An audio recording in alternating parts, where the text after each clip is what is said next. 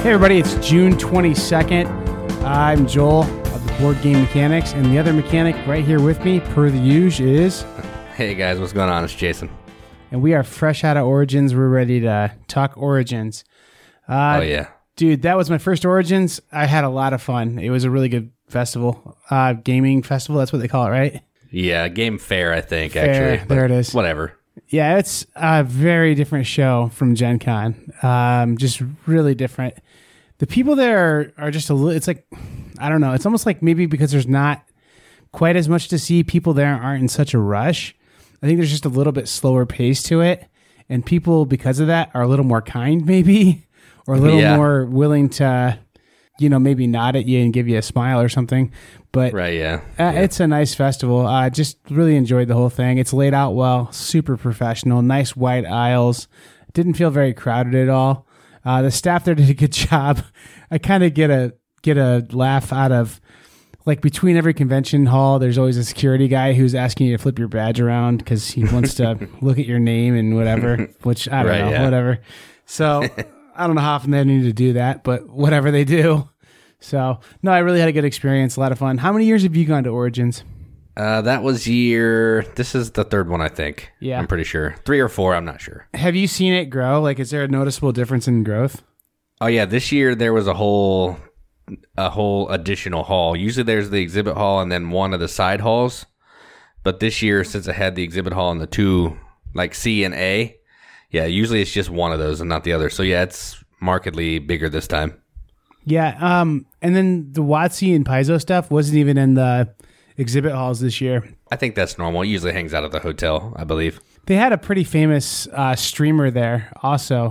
My brother is a big fan of the Game Grumps, and there's a frequent guest host, and she does Twitch stuff too, that was there with WotC. I don't remember her name. But, I mean, they had some celebrities there. I mean, I got to see, the guys you'd expect from the United States that are board gaming celebrities were all there. Yeah. So, it was pretty cool. I didn't really talk to anybody. Well, I talked to Lance, the Undead Viking, at the TMG booth. That was fun. Yeah. He's just such a down-to-earth guy. Like, yeah. He was like, I'm not going to try to sell you this game. I'm not a used car salesman. If you want to buy it, buy it. If not, cool. Right. And then, like, when you talk to him, like, it's almost like he's weirded out by the fact that anybody's a fan of his. You know what I mean? Like, right, yeah. He just seems like such an average, everyday dude. Yeah, he's awesome. The Dice Tower guys, they were there and they were polite enough, but that they just, I don't know, they talk to 3,000 people a day and they just get tired of it. Yeah. You can only glad hand so much, I think, and you have to stop. Well, and I feel like Z is a little bit shy. Tom's super outgoing. I think Sam's pretty outgoing too, but Z is a little shy almost, so it's almost like, I don't know. It just seems like he's just really more content to have his earbuds in and be like walking and not at the booth shaking hands, which I can appreciate. But they all were really polite and nice enough. Who else was there? Rodney Smith was like nonstop doing live coverage for BGG, which was pretty cool. Yeah, that is cool. I'm trying to think designer wise who was there. Eric M. Lang was there. Yeah, absolutely. Yeah. No, there were a lot of designers there too. I just can't think of them off the top of my head. I know Frank DiLorenzo was there. I'll talk about him later, but yeah. Frank DiLorenzo was definitely there. Yeah, so it was a good time for sure. I saw the guys from Moonrat Media there at one point too. So just a lot of good people there. And I left impressed with that event. I definitely think it's a well-run event, and I will be returning for sure. And it's in a much better time of the summer than Gen Con is for me, personally. I like Gen Con a lot, too. Jason, I hope you go to Gen Con at least for a day so you can get a feel for just how different the two shows are. Right, yeah, I want to, but I don't know if the crowds are going to be a little overwhelming, but I'll try. I'll say this. On Thursday morning, like the old footage of the stock market where guys are like running with slips of paper and trading stocks and stuff? That's what it's like Thursday morning for the first 10 minutes, honestly. Yeah, I believe it. It's insane. You got to buy the new hotness. Oh, yeah, for sure. You got to get that copy of Mysterium 4 weeks before it's on clearance on cool stuff. Yeah. That's funny. We have such bad FOMO in this hobby, and I'm guilty of it too. I mean, I rage bought Heroes of Land, Air, and Sea, and I'm happy I bought it. I got a good deal on it too. They were doing a good kind of like big lot there, but I really didn't know hardly anything about this game when I bought it. I was like, I like the Tiny Epic Kingdoms game. I don't know. We'll see about this one too. And I've, You're right, you know, yeah. I gotten it out since, and it's a pretty cool game, honestly. But yeah, I mean, just I don't know, so much stuff that we buy that I don't know, just based on the fact that it's supposed to be what we buy to stay in the club. I don't know. You're not very guilty of that, Jason. I admire that in you for sure, but I definitely am that way sometimes. I got Merlin. That was the only one. Well, I wanted that and Coimbra, but there was like 40 copies of Coimbra or something. So Yeah. I'll just wait. Yeah, that's insane. Yeah, that's pretty cool though that they had a few copies there. I didn't know they had any there, honestly. And then they had copies of Dinosaur Island Retail Edition there as well, which I know that's been nearly impossible to find for quite a while. So that was kind of cool to see. They obviously had the Mind there in the same booth, and that was, I don't know, I didn't see any hype about that at all. I mean, honestly. So No, I just walked by the booth and saw people staring at each other silently. That was fun. and there was no like looking for players, the Mind, you know, I mean, Right, going on at yeah. all. So Yeah, that's true. I saw more people playing Kanban than the Mind. How about that? That feels good. Did you really? Yeah. I saw Oh, that's about 4 or 5 tables playing Kanban at different times. And That's awesome. I just made note of it because I was like, wow, that's interesting that Vidal's games are getting played so heavy. And it was, I was that, and I saw one Lisboa. And I didn't go into the open gaming area because they charge you $2 an hour to be in there or whatever, but Whoa. something like that. It's like you have to pay a token to go in there, or something. I don't know. Anyway, I was like, man, I can play games for free with people that I know anywhere. So, and there's all this stuff here going on that I can go do.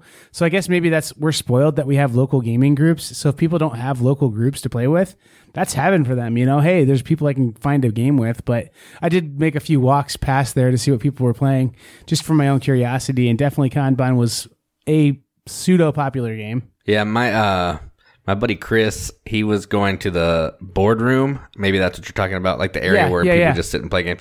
Yeah, he stepped over the line a little bit just to see what somebody was playing, and they yelled at him for not having an admission ticket. Yeah, same here. They were like, "Excuse me, do you have a ticket?" It's crazy. Yeah. Yeah, it is. Pro tip for people going to Origins, I learned this out. I figured this out at the end of the first day. Learned this out. That's a new saying. If you want to say learn this out, you can. It's pretty cool. Hashtag learn this out. I figured out at the end of the first day that you can go and vote for the Origins Awards, and then as like a sign of them being appreciative of you voting, they actually give you a generic token. So I got a free generic, and then I bought a couple more so I could do an event. I went to the Paizo thing and did a Starfinder role-playing scenario. And so I'm going to give you another pro tip here if you go to Origins. They say, hey, 3.5 hours if you're going to do this thing in Origins. And that's kind of a big commitment of time anyway, to do 3.5 hours.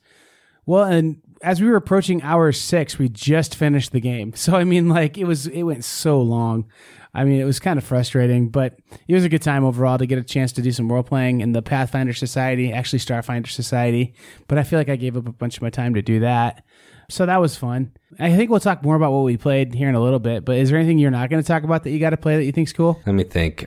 Was going to talk about something, but I forget now. So it must not have been that important. So, no, we can move on. Did you get to play Eastern Wonders? I never actually sat down to play Eastern Wonders. I did not. It was always a huge line, so I just waited. My buddy Chris bought it, so I'll just have him come over and we can play it. Yeah, and that line that was on the little like live sleep deprived episode. If you didn't listen to that one, I'll just repeat kind of what I said, but then I'll clarify it for those who did listen to that. There was like, so there in the expo hall, there's like blocks of like booths. So there's aisles going both directions, and like it's probably 3x3 square makes a blue like a block of booths.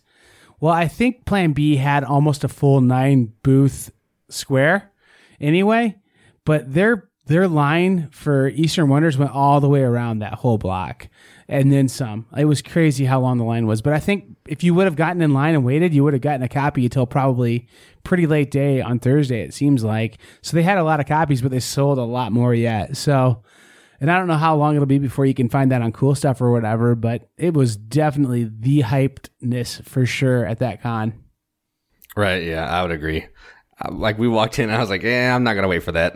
So I just left. And then Clever Queen Games, They, I think they didn't. I mean, you would have bought Merlin regardless, I think, but they like always had their pile of Merlin like running low. Like they always had maybe 4 copies in it, and then you'd walk by and it'd be 2 copies, and then you walk by an hour later and there'd be like 12 copies. So like I think they had a bunch of Merlins there, but they kind of made it a manufactured shorthand, like shortness of the game. So I don't know. Have you gotten to play Merlin yet, or have you looked at it? I have not. The only game I've played from Origin so far is the Networks. I played that last night. Oh, and that's awesome too. I've had that one on my radar for a while. That's a little bit like party game-ish Ameritrash-ish for you, isn't it? Sorta. I mean, it's mostly just taking a card set collection, kind of. That's essentially all it is. Yeah. But I like it a lot. Yeah. It seems cool. The theme is really cool that you're trying to make a group of TV shows that work together. Yep. I played Ancestry. I got to play that one, which I know has been out for a while. And it's not bad. It's a nice little tile placement game. It's got some really weird family trees that you can build with it for sure, but it's a pretty fun little game. Yeah. I also tried A Kid in a Shuffle, a little kids game with look like little hedgehog things. Yeah, I saw the picture of that. We only sat down because it looked really cute. So, and actually we almost lost to this like little 6-year-old. It was awesome. You're just moving these little guys around the arrows on the board to try to deliver these bugs that are on your back to your color of tree stump. And you're trying to do it before everybody else does it. So it's just a kid's pick up and deliver game. But it's actually a thinky little game for a kid's game. I was impressed by it, actually. Yeah, I'm a little... There wasn't a ton of trying to hype a release at this con. I think people want to have a presence there, and I think it's a good way for them to be good ambassadors to the board gaming community. And it's just a fun event. Like, people are just there to have fun. Whereas I think at Gen Con, people are there to see what's new and what's hot. And so I didn't see a ton of promotion of stuff. I didn't see, huge 40-foot tall, cutouts or something of anything. But I don't know. It was Dragonfire was all over the place. I know that for sure.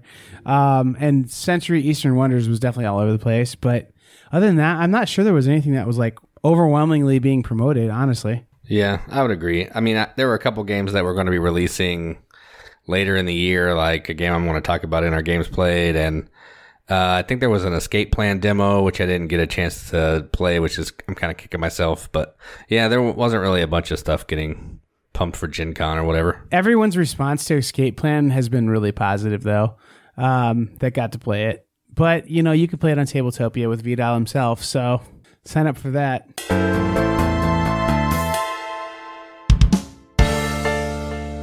All right, so I only have a few pieces of news here. One I'm pretty excited about, and it is the expansion to Trickerion. It is called Dalgard's Academy, and it's now on Kickstarter for like 10 more days. So I may be backing that because it adds some extra magicians.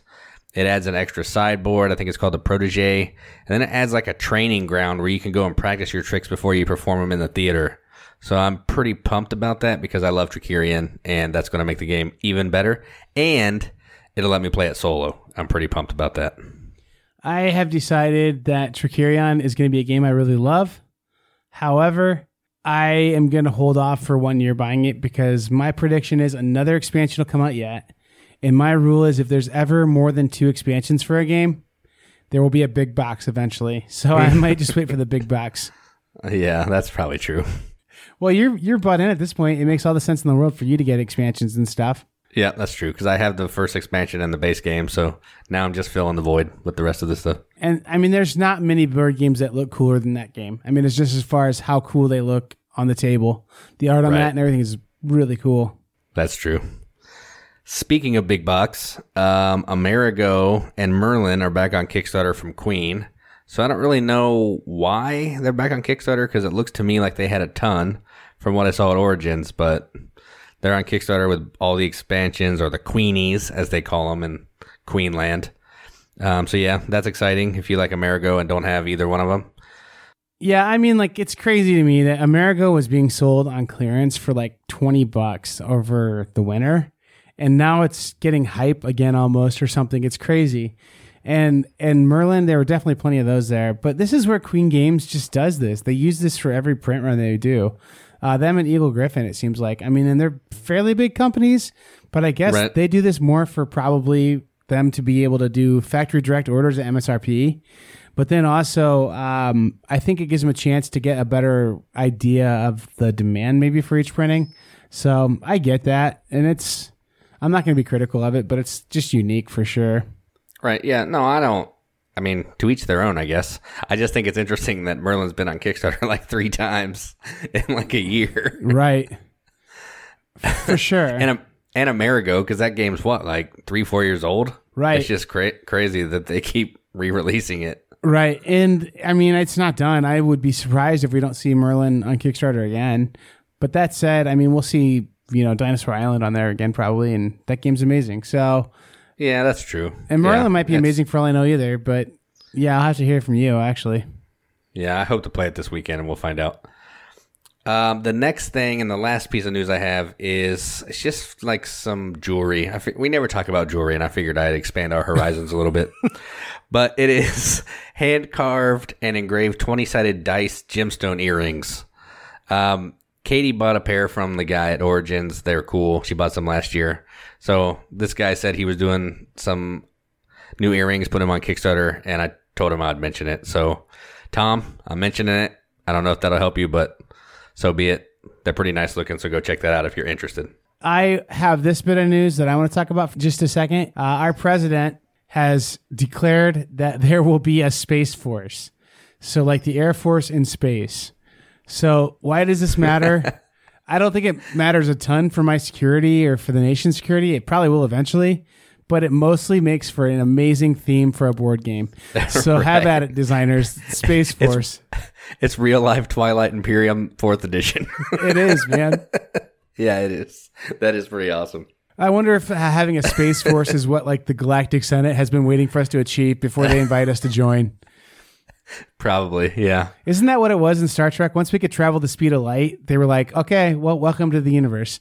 Like, and they introduced themselves to us or something like that, I think. Yeah, so. That sounds right. Yeah, I don't know. I'm not up on the lore of Star Trek. Anyway, but good board games to be coming out. Space Force Boys 1, Space Force Factory 2. You know it's going to happen. Like, we're joking now, but you know it's going to happen. No, yeah, there'll definitely be Space Force games. Space Force Munchkin and Space Force Flex will be the first 2. You're right. Because they put their stuff on every single thing. Well, I mean, how hard is it to change the clip art out on a couple of cards? You know what I mean? Yeah, that's true. Oh, that's funny. Space Force Opoly. I mean, that'll obviously be there. Yeah, that's, oh man. What games would be awesome with a Space Force retheme? I mean, obviously all the like guys in space shuttle, X-Wing type fighting games would be great. But what like right, yeah. Okay, so here's my role for this little quick game that I'm putting you on the spot for. The game has to have a setting of previous to 1900, and it has to have no combat mechanics. So what game could you retheme as Space Force? Agricola. There you go. You're building like a space station to try and survive in space. You have to feed your astronauts every turn or they die. Yeah. Yeah. Well, it's awesome. I'm thinking like, there's combat in that, but like Clash of Cultures and games like that, like civ building games would probably work pretty well. Yeah. Nations or something like that. No, I don't know. There's something out there. If we can figure out the answer to that for real, we would probably like immediately end the show and start our Kickstarter. But the fact that we don't have a good answer for that, there you go. That's our password this week. Find a good game that would do well with the Space Force theme and then secretly message it to us without any kind of proof of concept or proof that you have any claim to it. There you go. And then never look at Kickstarter ever. You're such a good fan. You'll get 2 high fives if you do that. Yeah. That's all I've got, Jason.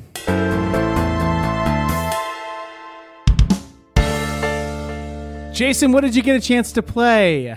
Oh, yeah. So the first thing I wanted to talk about was Museum. This was a game that was on Kickstarter not too long ago, actually. It has like 400 different pieces of art from Vincent Dutray, and it's a set collection game, and that's essentially it, but the way it does it is pretty neat. So we played through a whole game of that, and it was amazing, and I can't wait for it to be released at Gen Con, I think is what the guy said. Yeah, I've been hyped about this one for a while, and you always were like, yeah, okay. I mean, I don't think you weren't not hyped about it, but I think you got on the hype train too for this one. Oh, yeah, for sure. Yeah, it just didn't seem that interesting from everything I watched. Like, it just seemed kind of boring. But when I played it, there's a lot more to it than it looks like. And, yeah, I liked it a lot. I think it looks cool, and I think the theme is great. And then I looked at the pedigree of the publishing team and design team and art team, and I was like, oh, this is going to be good. Because these guys just...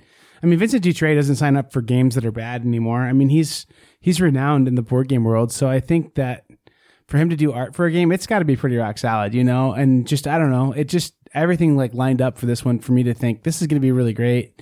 And I think it's not going to disappoint. I'm glad you got a chance to play it. Yeah, you will like it. I'm probably like 95% confident that you will dig it.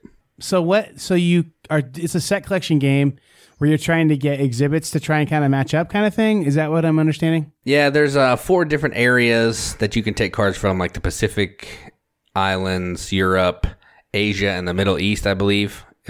That might be wrong. I know Middle East and Asia are correct, or Europe are correct, but you're taking cards out of there and you're trying to get them in your gallery. But to do that, you have to discard cards from your hand to like a common pool that other people can buy from in the value of the card you want to put on display. So you're trying to weigh how good is this card against how good is the card you're going to put in your gallery, what's going to score you most points. So yeah, it's kind of thinky on how to pay for cards and stuff. So that's the main paying mechanism. It's pretty cool. Yeah, it sounds neat. I think it's one that I will probably own if I had to guess. I just think it looks really cool. I had a chance to play, Jason. Okay, so Vasco da Gama isn't the game I played, but that's another example. And I feel like one thing that, I don't know, I'm gonna be just honest here with all you guys as fans of board games. I feel like we get on the Facebook groups. I feel like we get on Reddit. We get on Board Game Geek forums. We even are listening to our podcasts and watching our YouTube videos of reviews. And we, as a group, we can get groupthink at times. I absolutely think that I'm guilty of it as well, where I either am a contrarian because everybody feels this way, so I've got to feel the opposite way. Or I'm like, yeah, everybody loves that game, so it must be great, so I'm going to love it too. I think we're super guilty of that. And so Vasco da Gama is one that Tom Vassell like totally panned hard. Like he just said that game is terrible. I hate it. He threw off the roof of his house. He did a follow-up video where he made a fake apology about how mean he was about that game. But that game, people love that game. And I know you're one of them that loves that game. I do love it. It's amazing.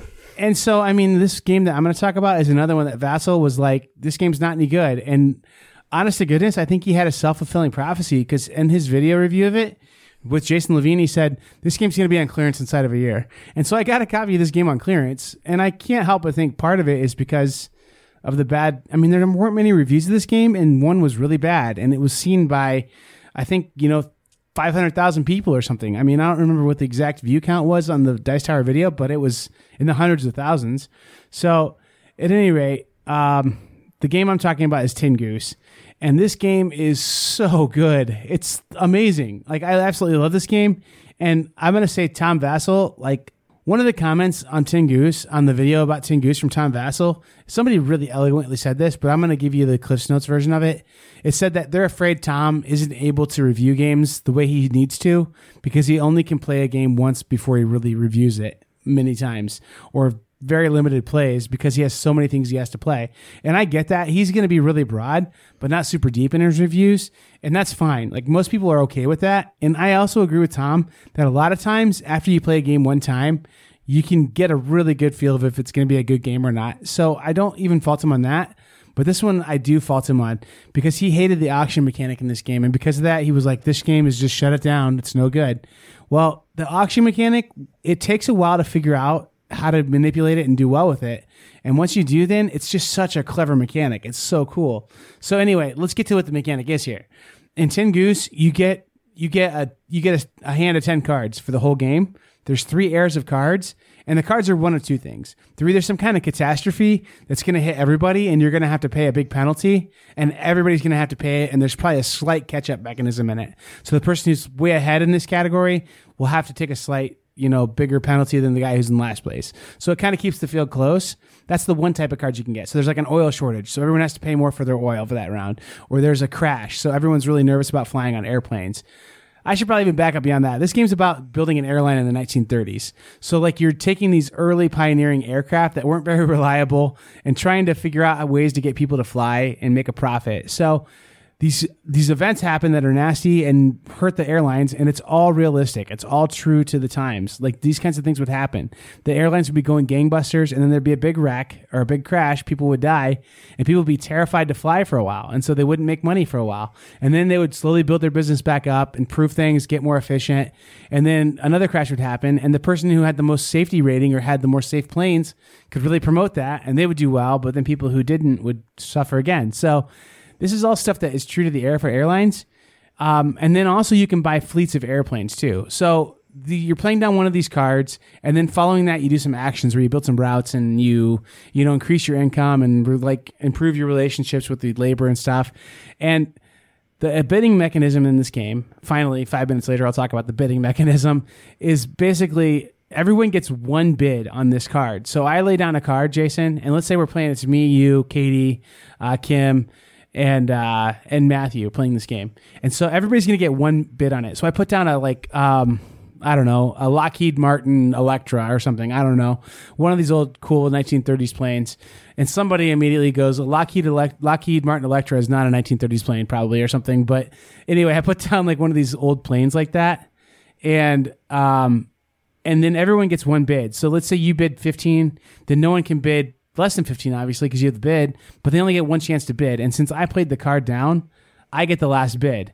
So because I get the last bid, I can kind of have the chance to pay more than anyone else wanted to and really get that card if I want it badly. So that's why with your bids, you have to figure out, okay, what's something that's worth me having the bid on this and getting this card versus what's something that's like, man, I don't want to pay too much for this thing, So it's kind of a cool situation. And then you're trying to get like fleets of planes that match because you get more efficient as you have fleets of planes. But it's as cool of an economic like engine building game as I've ever played, with kind of a unique, like it's a Medici type auction mechanic where you only get one bid going around the table. So a pretty cool game called Tin Goose. That is cool. Yeah, I like auction games, so I might have to check that one out for sure. And it was on closeout. I got it for like $16. Right, and I normally like games that Tom doesn't, so that makes it even better. Yeah. Contrarian, I guess. No, I mean, I don't know. There's a lot of games I don't like that Tom does love, and vice versa, I guess. So this is one of the games that I really like. And I mean, it's just Jason Levine loves it. And like, so I will say this. If Jason Levine or Levine or however you want to say it loves a game, I probably love it too. Because that dude's got amazing tasting games. And he's played like every game. Yeah, he has. And he's good at every game. And he has a soft spot in his heart for heavy Euros. So, yeah, he does. Tin Goose. That was my 10-minute infomercial about it. Go check it out. It's a really fun game. Speaking of other fun games, but this game actually has like an educational twist to it. I played Cytosis. Yes. I don't know. I don't know if you know anything about this, but imagine Lords of Waterdeep. But instead of being set in Waterdeep, it's set inside a human cell. Right. And you're trying to, like, when you go to a spot, you have to put the cubes that you're going to use to complete a mission, like 3 steps, contract at a time, on this little disc. And when you go to another area, you have to move this disc to an area that it's allowed to go to, like, say, like a cell, blood flowing through your cell or whatever. And then you have to add cubes to it. So as you're traveling down this path, you're going to be adding cubes to this like cell, like protein deal to get it to the completion so you complete the contract. So it takes like 4 different movements and they all have to be linked together following these little arrows. Yeah, it's a really fun game. It's essentially worker placement, nothing groundbreaking except the way that the cell energy, protein stuff travels around the board. It was really fun. Except the other thing, too, is this game is completely based in science. Oh, so, yeah. After you figure this out, you know much better how cytosis works. And I taught biology for a couple years, and I'm going to tell you right now, the most difficult part of biology for me to teach was cytosis and meiosis. And so I think if I were still teaching biology, I would play this game with my kids. Oh, yeah. They would get a pretty good understanding of what cytosis is all about. So very cool game. And the fact that it actually plays well in spite of being an educational game is like unheard of. Oh, yeah. And there's like, the funny thing is there was an area on the board called alcohol detoxification where if you had a contract card, all it did, you just had to spend energy and you got 1 point. It did nothing else. It didn't take any other cubes. It just spent energy to detox yourself from alcohol, and you got a point. And I just think that's interesting that actually things that happen in your cells were actually happening in this game. And I had a great time, and I did kind of learn a little bit. So I feel smarter from going to a board game convention. So that's nice. No, very cool for sure. Very cool. I hope that there are more and more games that come out like this. Like, there's even cool word games now that come out, but I would love it if somebody figured out a way how to make a worker placement game where you placed your subjects, predicates, direct objects, gerunds, all kinds of stuff like that into a sentence somehow, you know? I mean, like, that would be cool. I don't know. I mean, just stuff like that would just help language arts be more interesting to kids. Like, I'm huge into gamification. So one year at Gen Con, their little pre-show educators thing was mostly about gamification. And it's something you obviously see in school, but it's also something that we're starting to see in our, not necessarily how we do our taxes, but how we're doing medial tasks. So there's just all kinds of ways that people are trying to get you to follow a budget or to fill out applications by making it, hey, if you fill out this application, you get this many points as bonuses, or whatever. That people just love games. They love solving problems. So making stuff into a game just makes a lot of sense. And so people are figuring that out. Cytosis, gamifying one of these dry subjects in biology. I love it. Absolutely love it. Yeah, it's awesome. All right. On a completely opposite note, Jason, a really smart, awesome game to a really dumb game that has to do with dumb people making dumb decisions with their life. I played a game about gambling on horses, which is so fun. I talked about Frank DiLorenzo. There's going to be a little interview with him later in this. He's from R&R Games. But this is one of R&R's, I think, earlier games. It's called Home Stretch. Home Stretch or Home Straight. I always get the two mixed up. I think it's Home Stretch. Yeah, that sounds right. But my brother makes fun of me. He's like, this is your favorite game now, and you can't even get the name right. I've played other horse games, and this one's just as good or better than any of the other ones I've played. So, like, Long Shot's the most popular one, probably, or Winner Circle. Yeah. But this one deserves this one deserves a seat at the table. And actually, I think this one, it might be a redo of an older game, now that I've read more about it, but I think they streamlined it and did enough to it to make it really its own game. So, what happens is you place these horses on a track, and they're on spots 2 through 12. Well, if you think about 2 through 12 for a second, that's all the possible outcomes on 2d6, that you could get a 2 all the way to a 12. However, rolling a 2 or a 12 is not nearly as likely as getting a 7. So this is our educational show, our special educational show, where we're learning about probability now. So, I mean, I think rolling a 7, your odds of getting that are like something like 1 in 6 or 1 in 8, something like that. Whereas getting a 1 in or getting a 12 or a 2, the odds of that are 1 in 36. So because of that, the odds when you place bets on 2 and 12 pay out much higher than like 6 and 7. So that's pretty cool. But then also every race you have, there's a card that flips up and it says, here's what is predicted in this race to happen, or here's like a handicapping thing that's going to happen. So lanes 6, 7, and 8, for example, in one race could have a red X, which means the first time you roll a 6, 7, or an 8, it just isn't, it doesn't count. It's nullified. You just leave the horse in the starting gate. Whereas 12, 11, 3, 2, 4, something like that could get as much as a +6 bonus. And there's only 10 spots around the track. So when you roll the number of the horse, you move them up 1 or 2 spots, depending on what you want to do with your turn. But if you get that +6, plus you move them up 2, like you roll a 2, and that horse is 4/5 of the way in, and you just have to roll one more 2 and the game's over. Like that horse is won, and he's a long shot. He's got like crazy difficult odds. So you have the part where you gamble secretly by putting these little chips on this little like grid upside down, but then also you buy ownership into these horses too. So you own certain horses for the long term, and then you have a short-term bet on that particular race, and you just do 4 horse races, and the game's over. But honest to goodness, that game, you will yell at the dice, you will yell at your horse, you will want to curse, you will want to yell with happiness and glee. It is the closest thing I've ever played to a home version of like off-track betting.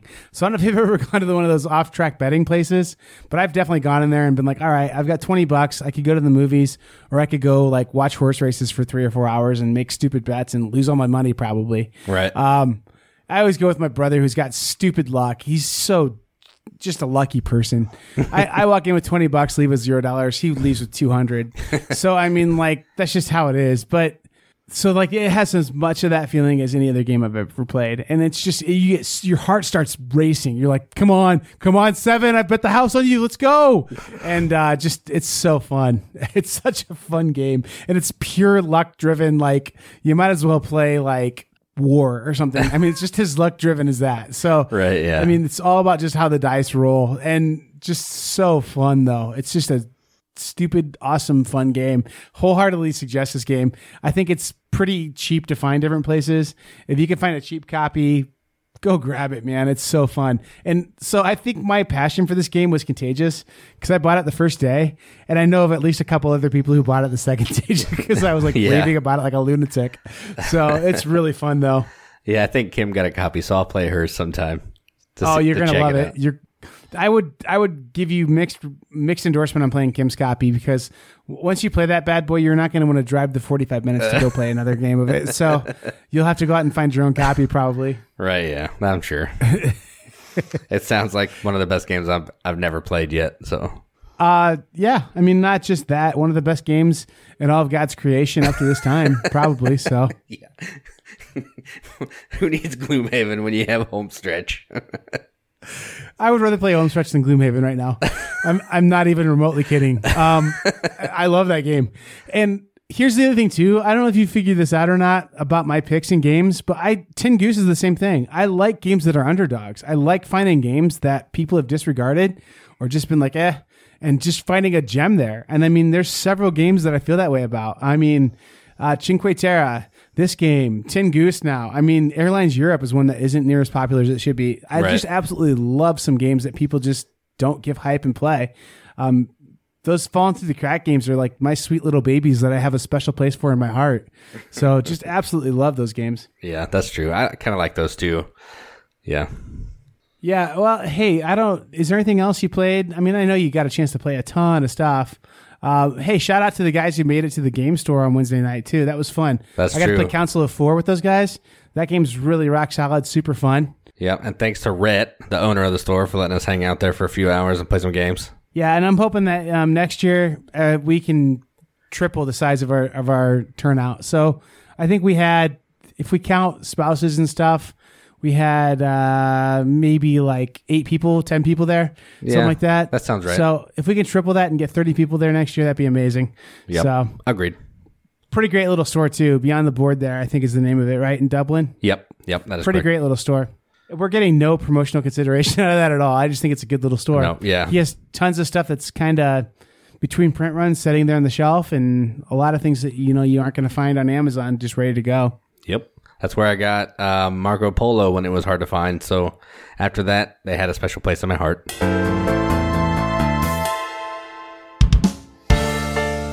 All right. So on the floor of Origins, when we were there for the few days, Joel took care of probably about, 8 or 9 interviews because I get scared of people. We'll just leave it at that. I did one interview and it kind of got cut off, but you may hear a little bit of that later. So yeah, we talked to Simon, Stronghold, R&R, Flying Buffalo, I believe. And we have a few other special ones that we won't mention that you can just check out when they show up. Rick Loomis. Come for the Rick Loomis. Stay for the Steve Bonacore. Yeah, that's true. And maybe one very special, cool one. There's a little treat in there for those of you who listen all the way through. Yeah, for sure. So without any more of our talking, let's just get into that.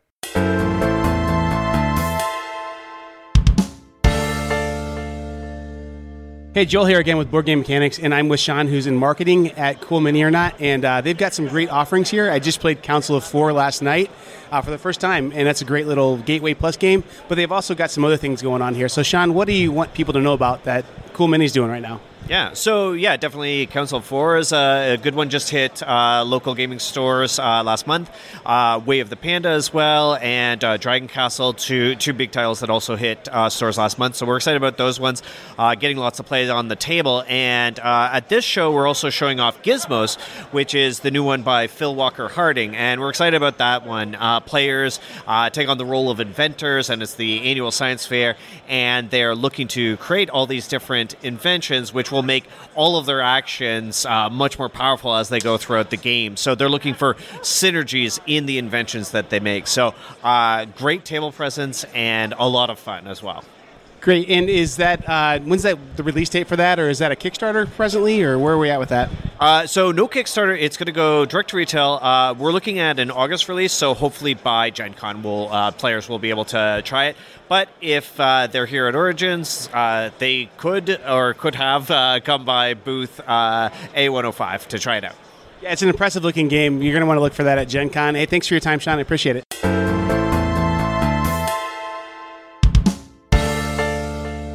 Hey, it's Joel here from the Board Game Mechanics. I'm here with Frank DiLorenzo from R&R Games.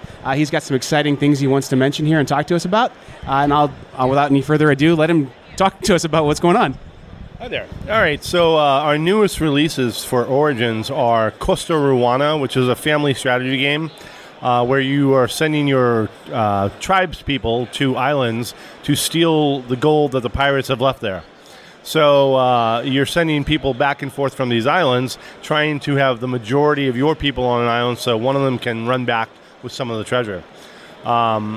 The game has 2 cards in the center that flip from time to time, and those colors that flip are the only cards that are active during a round. So we're giving away a promo here at Origins of 2 poker chips with the same colors printed on them so that you can flip the poker chips much easier than those cards. But that's a new game, very light strategy, a lot of fun for 2 to 6 people.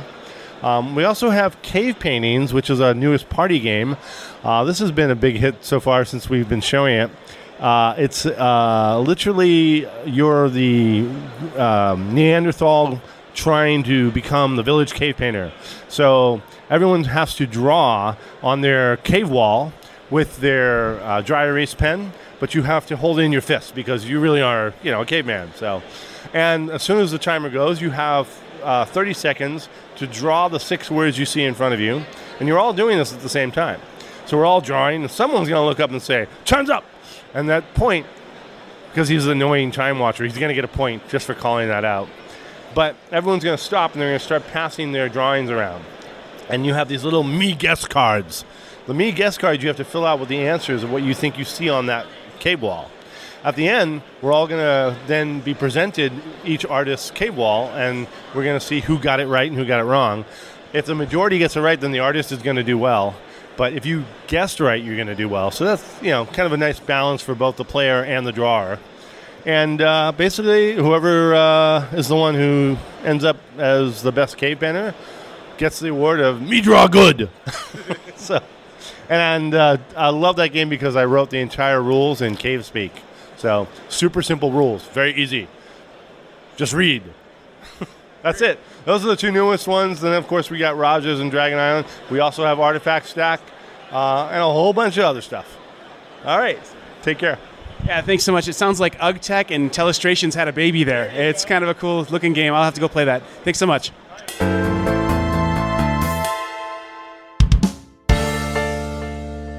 Hey, it's Joel here again. I'm here with Rick Loomis from Flying Buffalo Games. He is a living legend amongst the board game community with his classic game Nuclear War, and then Tunnel and Trolls. So, Rick, what are you guys here at Origins promoting? Well, we're promoting our new Super Germ pin with the Pin Bazaar. Super Germ, of course, is the character in our Nuclear War card game, the card game that's been around for 52 years. That's a wild and crazy card game about blowing up the world. It's not a historical game, thank goodness. Hopefully it never will be. But half the time when you play this crazy game, everybody dies and nobody wins, so I call it an educational game. We're also promoting some new cards for Nuclear War, and we have the new edition of Tunnels and Trolls, the second ever role-playing game. which was invented in 1975, right after Dungeons and Dragons, and the Solitaire Adventures for Tunnels and Trolls, which my favorite, of course, is Buffalo Castle, the one I wrote. That's a solitaire adventure. It's kind of like a choose-your-own adventure where the book leads you through a role-playing adventure. The book is the game master. Thanks, Rick. Really appreciate it. And Nuclear War is, you heard that right, 52 years going strong. It was first printed in 1965. Wow, that's great. Thanks, Rick.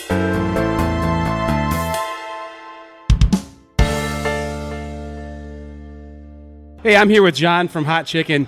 John, you've had a lot of gamers in here. How are they doing? Are they being polite? Oh, very nice, man. The gamers pack this place every year, so we can't wait for them. We raise our chicken counts. We have enough for everybody, and it's just been a blast. It's been a blast all day. And so, John, why should people come to Hot Chicken? Well, I'll tell you what. We've been voted #1 comfort food in Columbus. It's close to homemade as you're going to get. It's close to homemade as you're going to get. We really care about it. Our owners wanted to put out a product that was like home food. So come here, have some fried chicken. You can't beat it. Hey, thanks, John. And I'll tell you, this place is packed. It must be a bunch of people can't be wrong, right? So thanks, John, again.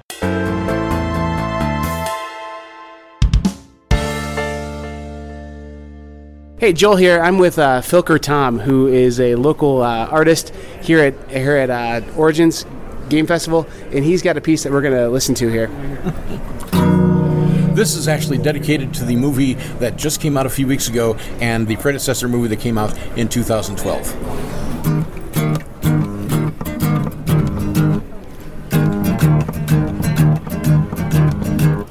If you go out to the movie show, you'd better not go alone. But do go out to the movie show, no reason to stay at home.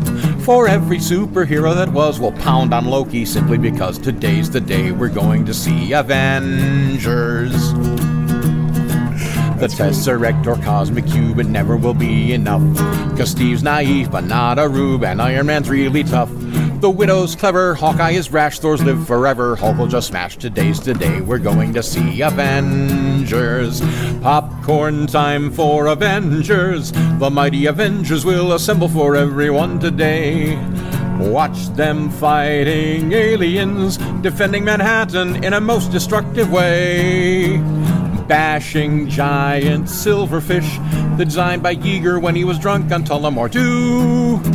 We've never seen such an amazing superhero film before, nor will we again till Avengers 2. So, if you go out to the movie show, be bolder and do not yield. Just armor up and rosin your bow, Mjolnir and mighty shield. And just before you're ready to go, have Natasha stomp on Bruce Banner's toe. Then run like Hector, the multiplex will laugh, will scream. They got us the dream, all thanks to Joss, the movie is boss. They're buff, they're ripped, they got a good script. Maria Hill, her jumpsuit she'll fill, and Samuel L. and Coulson, oh well. He's greater than mere mortals can ken. And look, there's Thanos right at the end. And when it's done, for Schwamma will run and talk for hours how it was such fun. Today's the day we're going to see Avengers. Oh, Filker Tom. Rhymes with milk, filkertom.com. Check him out. Thank you, Tom. Oh, you're very welcome. Take care.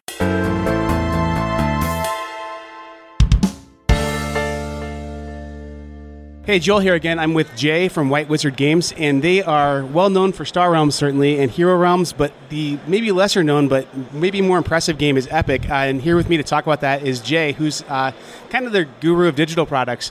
But anyway, he's got a little something to talk to us about Epic here. Hey guys, so my name is Jay, and I indeed work for White Wizard Games. I'm the digital product manager, and I've been working on a digital app for Epic. Epic is our I guess it's our second game that we created. It's a strategy card game. So unlike Hero Realms and Star Realms, it's a game more like Magic or Hearthstone, that type of game. It's, however, non-collectible. So unlike those other games that I mentioned before, you don't have to keep pouring money into the game. You can just buy the base game, which costs $15, and get all the cards in the base set. It's a game where the resource system is very simple. There's no lands or mana or energy or anything like that. All the cards in the game cost 1 or 0 gold, and each turn, each player gets 1 gold to play with. This makes the game go from 0 to 60 really fast. Dragons, angels, all those things come out on the very first turn, and you cast those, like you summon those champions to fight for you. Your opponent is trying to do the same thing because they do have a gold on your turn as well. So there's immediate battles going on from the very first turn of the game. And there's spells that you can use to change the tide of battle. They're called events in the game. Events might, be a fireball, might be, some divine judgment from the gods coming down and wiping all the champions off the board. That kind of stuff is all included in the base game, which has 120 cards and some double-sided tokens included in that box, all for that $15. And then we have released over time some expansions. If you get bored with the first 120 cards, we have another, at this point, 150 or so extra cards that came out in expansions. Once again, those are non-collectible. So if you want a specific card, like Draka, the Dragon Tyrant, you buy the Draka pack, you get that card. It makes it really easy to just expand on your collection, have more cards in the game.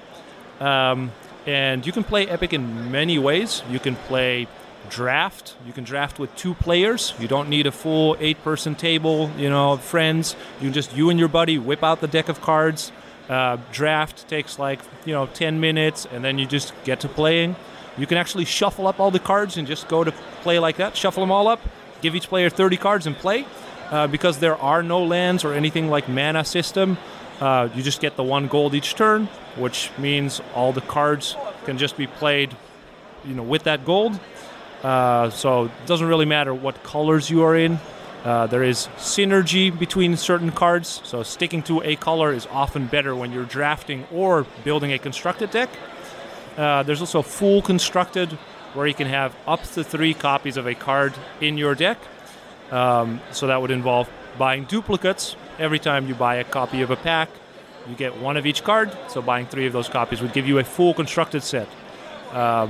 Still, that keeps the game very affordable. Even full constructed, you can have a complete set of all the cards in the game for about $200. So significantly cheaper than some of the collectible card games. And thanks, Jay. It looks like a really nice package of product here.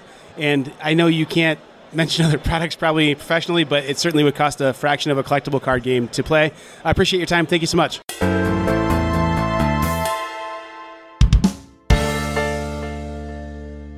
It's Joel again here. I'm with Andy from Cubicle 7, and they are working with the One Ring role-playing system, and he's got some more information for us about that. Hi, well, we're looking first at the One Ring role-playing game. Was our original one, and this has been really popular for us, and we had a load of people look at this and go, we love this game, this looks amazing, but my guys only play D&D, so we thought, well, let's make D&D version for them. So what we've done with this one is we have the first book in the Lines of Players Guide, which is not just a redo of the Player's Handbook. It's a completely new set of rules for any D&D game, and it's up to you to take as much or as little of that into your D&D campaign. So if your guys want to play paladins and rangers and wizards, you can do that. It's in the Player's Handbook already. It's all gold. But if you want to add some, we've got 5 new character classes in the Player's Guide, but also rules for corruption, rules for journey time, rules for downtime, all stuff that you can take into, if you want to do journeys in Forgotten Realms or corruption in Ravenloft, you can use all of that in other D&D games. Now, where we move away from that, we then take into our Lore Master's Guide. That then adds in the really Tolkien detail. We have the Tale of the Years in there, which gives you all the detail of the setting between The Hobbit and Lord of the Rings, which is where we set both of these games in timeline. And that means you can take your game not in the Fourth Age where it's all over. You can start seeing the gearing up of the Shadow, the movement of the Necromancer. Orcs are on the move. It's not all over. It's only just starting in this game. There also gives you your monster manuals in the Lore Master's Guide, so you've got a load of detail. We've got Wilderland Adventures is 7 linked adventures that take you through that whole area. GM Screen has an adventure with the Eves of Mirkwood. The Mirkwood campaign is our really interesting one, which is a really quite different from what you might expect from a campaign. Where we have the Tale of the Years, we then expand it into a huge volume. So where the Lore Master's Guide gives you a paragraph about something, the Mirkwood campaign gives you a whole 4 pages on it. And using this, you can take your adventures, which we are usually very specific about the timeline and the years on these.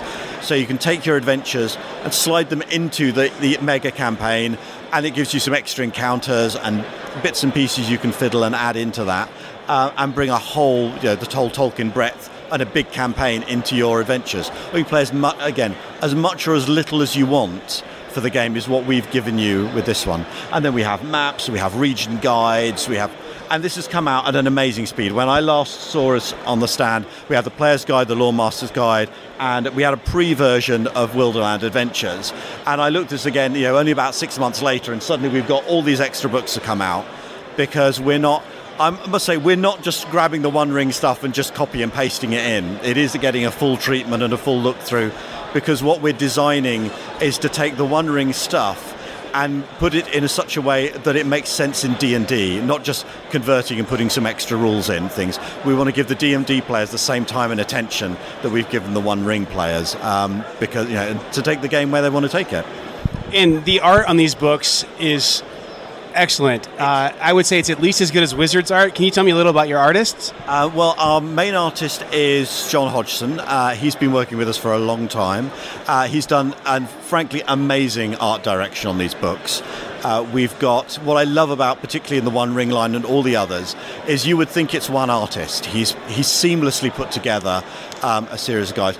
John has done, I think, most, if not all, of the covers on here, so a lot of what you're looking at is his work, but he's got, I can't remember the name specifically of our artist, I'm not involved in the art direction myself, but he's assembled, as you can see, you just look through the books, an amazing team that really evokes the feel of Tolkien, all that sort of, the feel of journeys, the battles, an epic setting that just brings out the detail.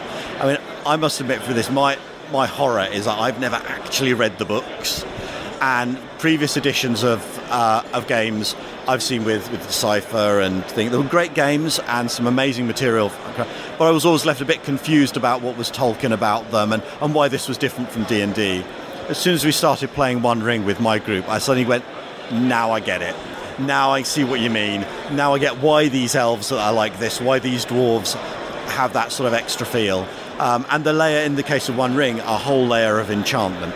We don't have specifically in One Ring wizards, because Gandalf isn't so much a wizard as a demigod, and you don't let players play demigods if you want your campaign to survive. So the One Ring doesn't have that, although with D&D, if you want to use magic users, that's all in the player's handbook. You just bring that into your campaign, and we have notes on how to do that in our player's guide.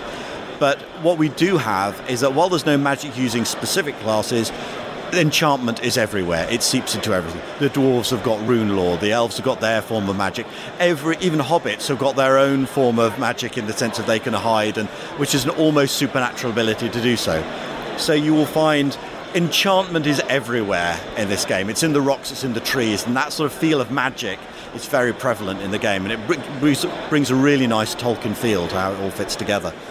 Yeah, it's a wonderful looking system, and I think for people who have played D&D and are looking for something to change it up a little bit but maybe feel a little familiar, it's a great choice. Beautiful looking books. Thanks for your time, Andy. I appreciate it.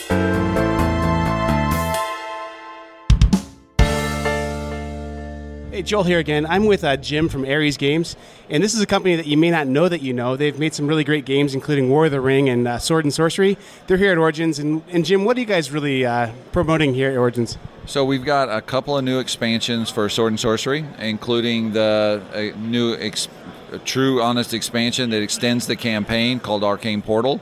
So Arcane Portal takes the adventure to the next level, where the characters end the Immortal Souls base game campaign.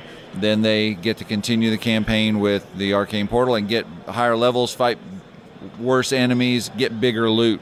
We've also got a couple of the hero packs, so that if you've got a character and you're like, I always wanted to be a bard, or I've always wanted to be a barbarian, and the other creatures didn't really speak to me in terms of being a character, we've now got a bunch of new characters for people to play. So with that, we're kind of rounding out the Sword and Sorcery line. We're also introducing Hannibal, which Hannibal is a game that most people who have been in the industry for a while have at least heard of it or know of it. This is the 20th anniversary edition. It's a game that's been on Board Game Geek's top 10 list pretty much since Board Game Geek has existed. It's been around forever, but it's been out of print for a long, long time. So Ares partnered with a company called Phalanx, which is a Polish company that does business out of the UK.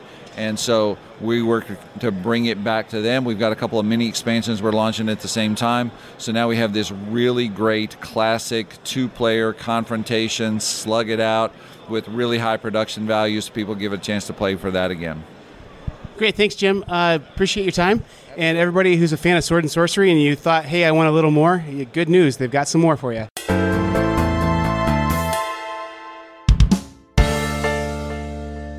Hey, I'm here with Steve Bonacore from Stronghold Games. And Steve, I know I'm excited about the next edition of Kanban coming here this summer, but what can you tell me that you're excited about? What does con season look like for you guys? Con season is absolutely insane. It is every year. I'm in the middle of a 7-week marathon of trips, 5 trips in 7 weeks. Crazy. Kanban, one of the greatest heavy Euros of all time. Yeah, I'm excited about bringing that back in a new edition.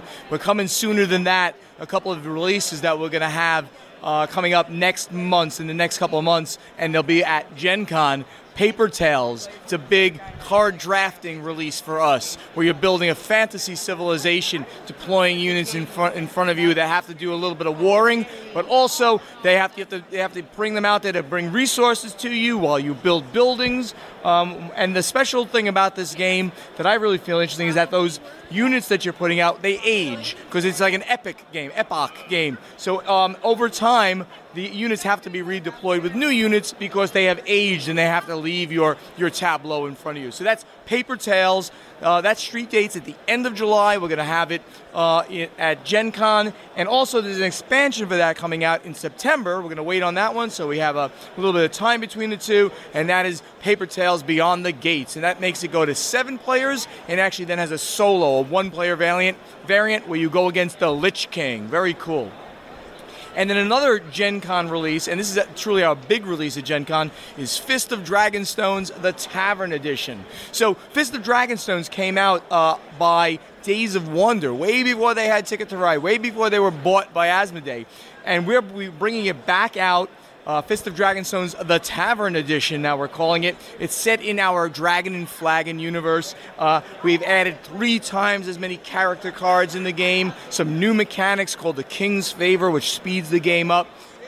Better, more interesting looking components in the game. It's a bigger game now with more stuff in it. We're having a big launch party there at Gen Con, so people can come sign up for that. They can come play the game with 140 players in a big room, and some people take the game away, and there's always special gifts we give away. There's some cosplay that goes on because of all the fantasy characters that are in there too. So those are my big releases, and of course Terraforming Mars Prelude is also going to be my huge selling game at Gen Con as well, and that's our 3rd expansion for Terraforming Mars. Hey, thanks, Steve. And guys, I know you can't see these. You're just listening right now, but these games look both really beautiful, wonderful graphic design, beautiful box art. You're going to want to make sure to swing by the Stronghold booth at any con you're at this summer, because they've got a great demo team and great-looking products here.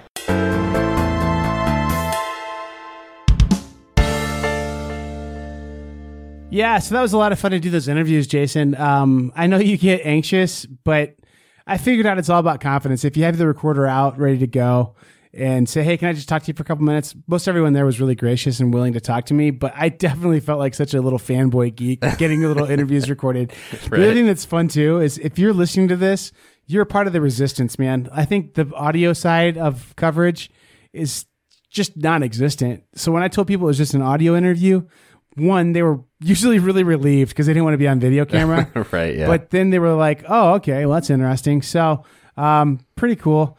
It was a lot of fun to interview those guys. And then I'm going to give you just off the mic, I got this lesson from Filker Tom. Filk music comes from the word folk. So there's a typo in a newsletter one time talking about this variation of folk music people were playing after conventions, gaming conventions, D&D and gaming conventions. And they said, this group over here enjoyed their folk music after hours in the convention hall. And so someone saw that and they ran with it. They thought, yes, that's exactly what we're doing. We're making folk music. So TomSmithOnline.com is how you can check out Filker Tom's website. And that Avengers song he has, I don't think appears on any albums yet. This might be the only recording of it at this point that exists. So pretty cool. And he just played that out of nowhere. I mean, no chord sheets, no lyric sheets, just making eye contact with me, making almost eerie eye contact with me the whole time he played that. So Yeah, I can see that. well, all that said, I guess I've been Joel. And I'm Jason. And I guess we just abruptly will end the episode now. Yep. See ya. I don't know what outtake Jason's going to put in after here, but he's got some doozies of material probably. Yeah, I'll find some.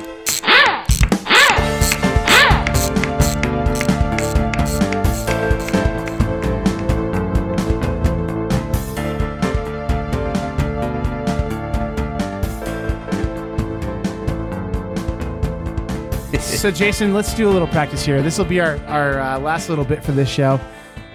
People who made it this far, they can enjoy this. Jason, pretend like you have the recorder in your hand and you're at the Board Game Mechanics booth. Okay. And here's the question you're going to ask. You're going to say, hey, it's me, Jason.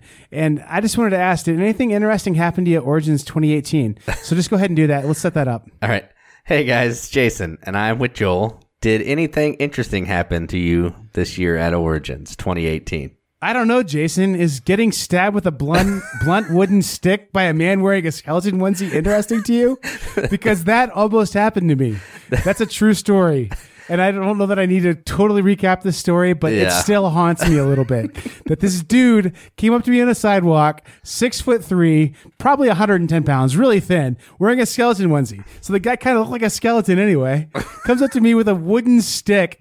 Looks like he's going to stab me in the neck with it, but then he starts using it as a microphone and basically makes a commentary on how much he dislikes how our society has taken the pureness of whole fruits and vegetables and concentrated them down into juice. So anyway, if you want more of that story, listen to our last episode that came out in the car. It's worth the road noise to try and hear that, I think. Yeah. But yeah, Jason, that was really interesting what happened to me in 2018 at Origins. Good job interviewing me.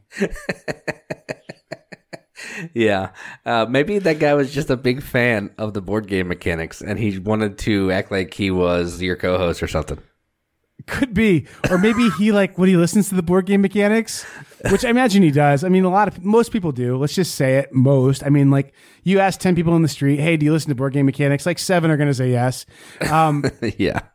But maybe he was having some kind of maybe he was doing the Beatles thing and playing our podcast backwards. And at some point we were saying, the juice is loose. The juice is loose. And so he felt like he had to make some kind of statement about juice. I don't know.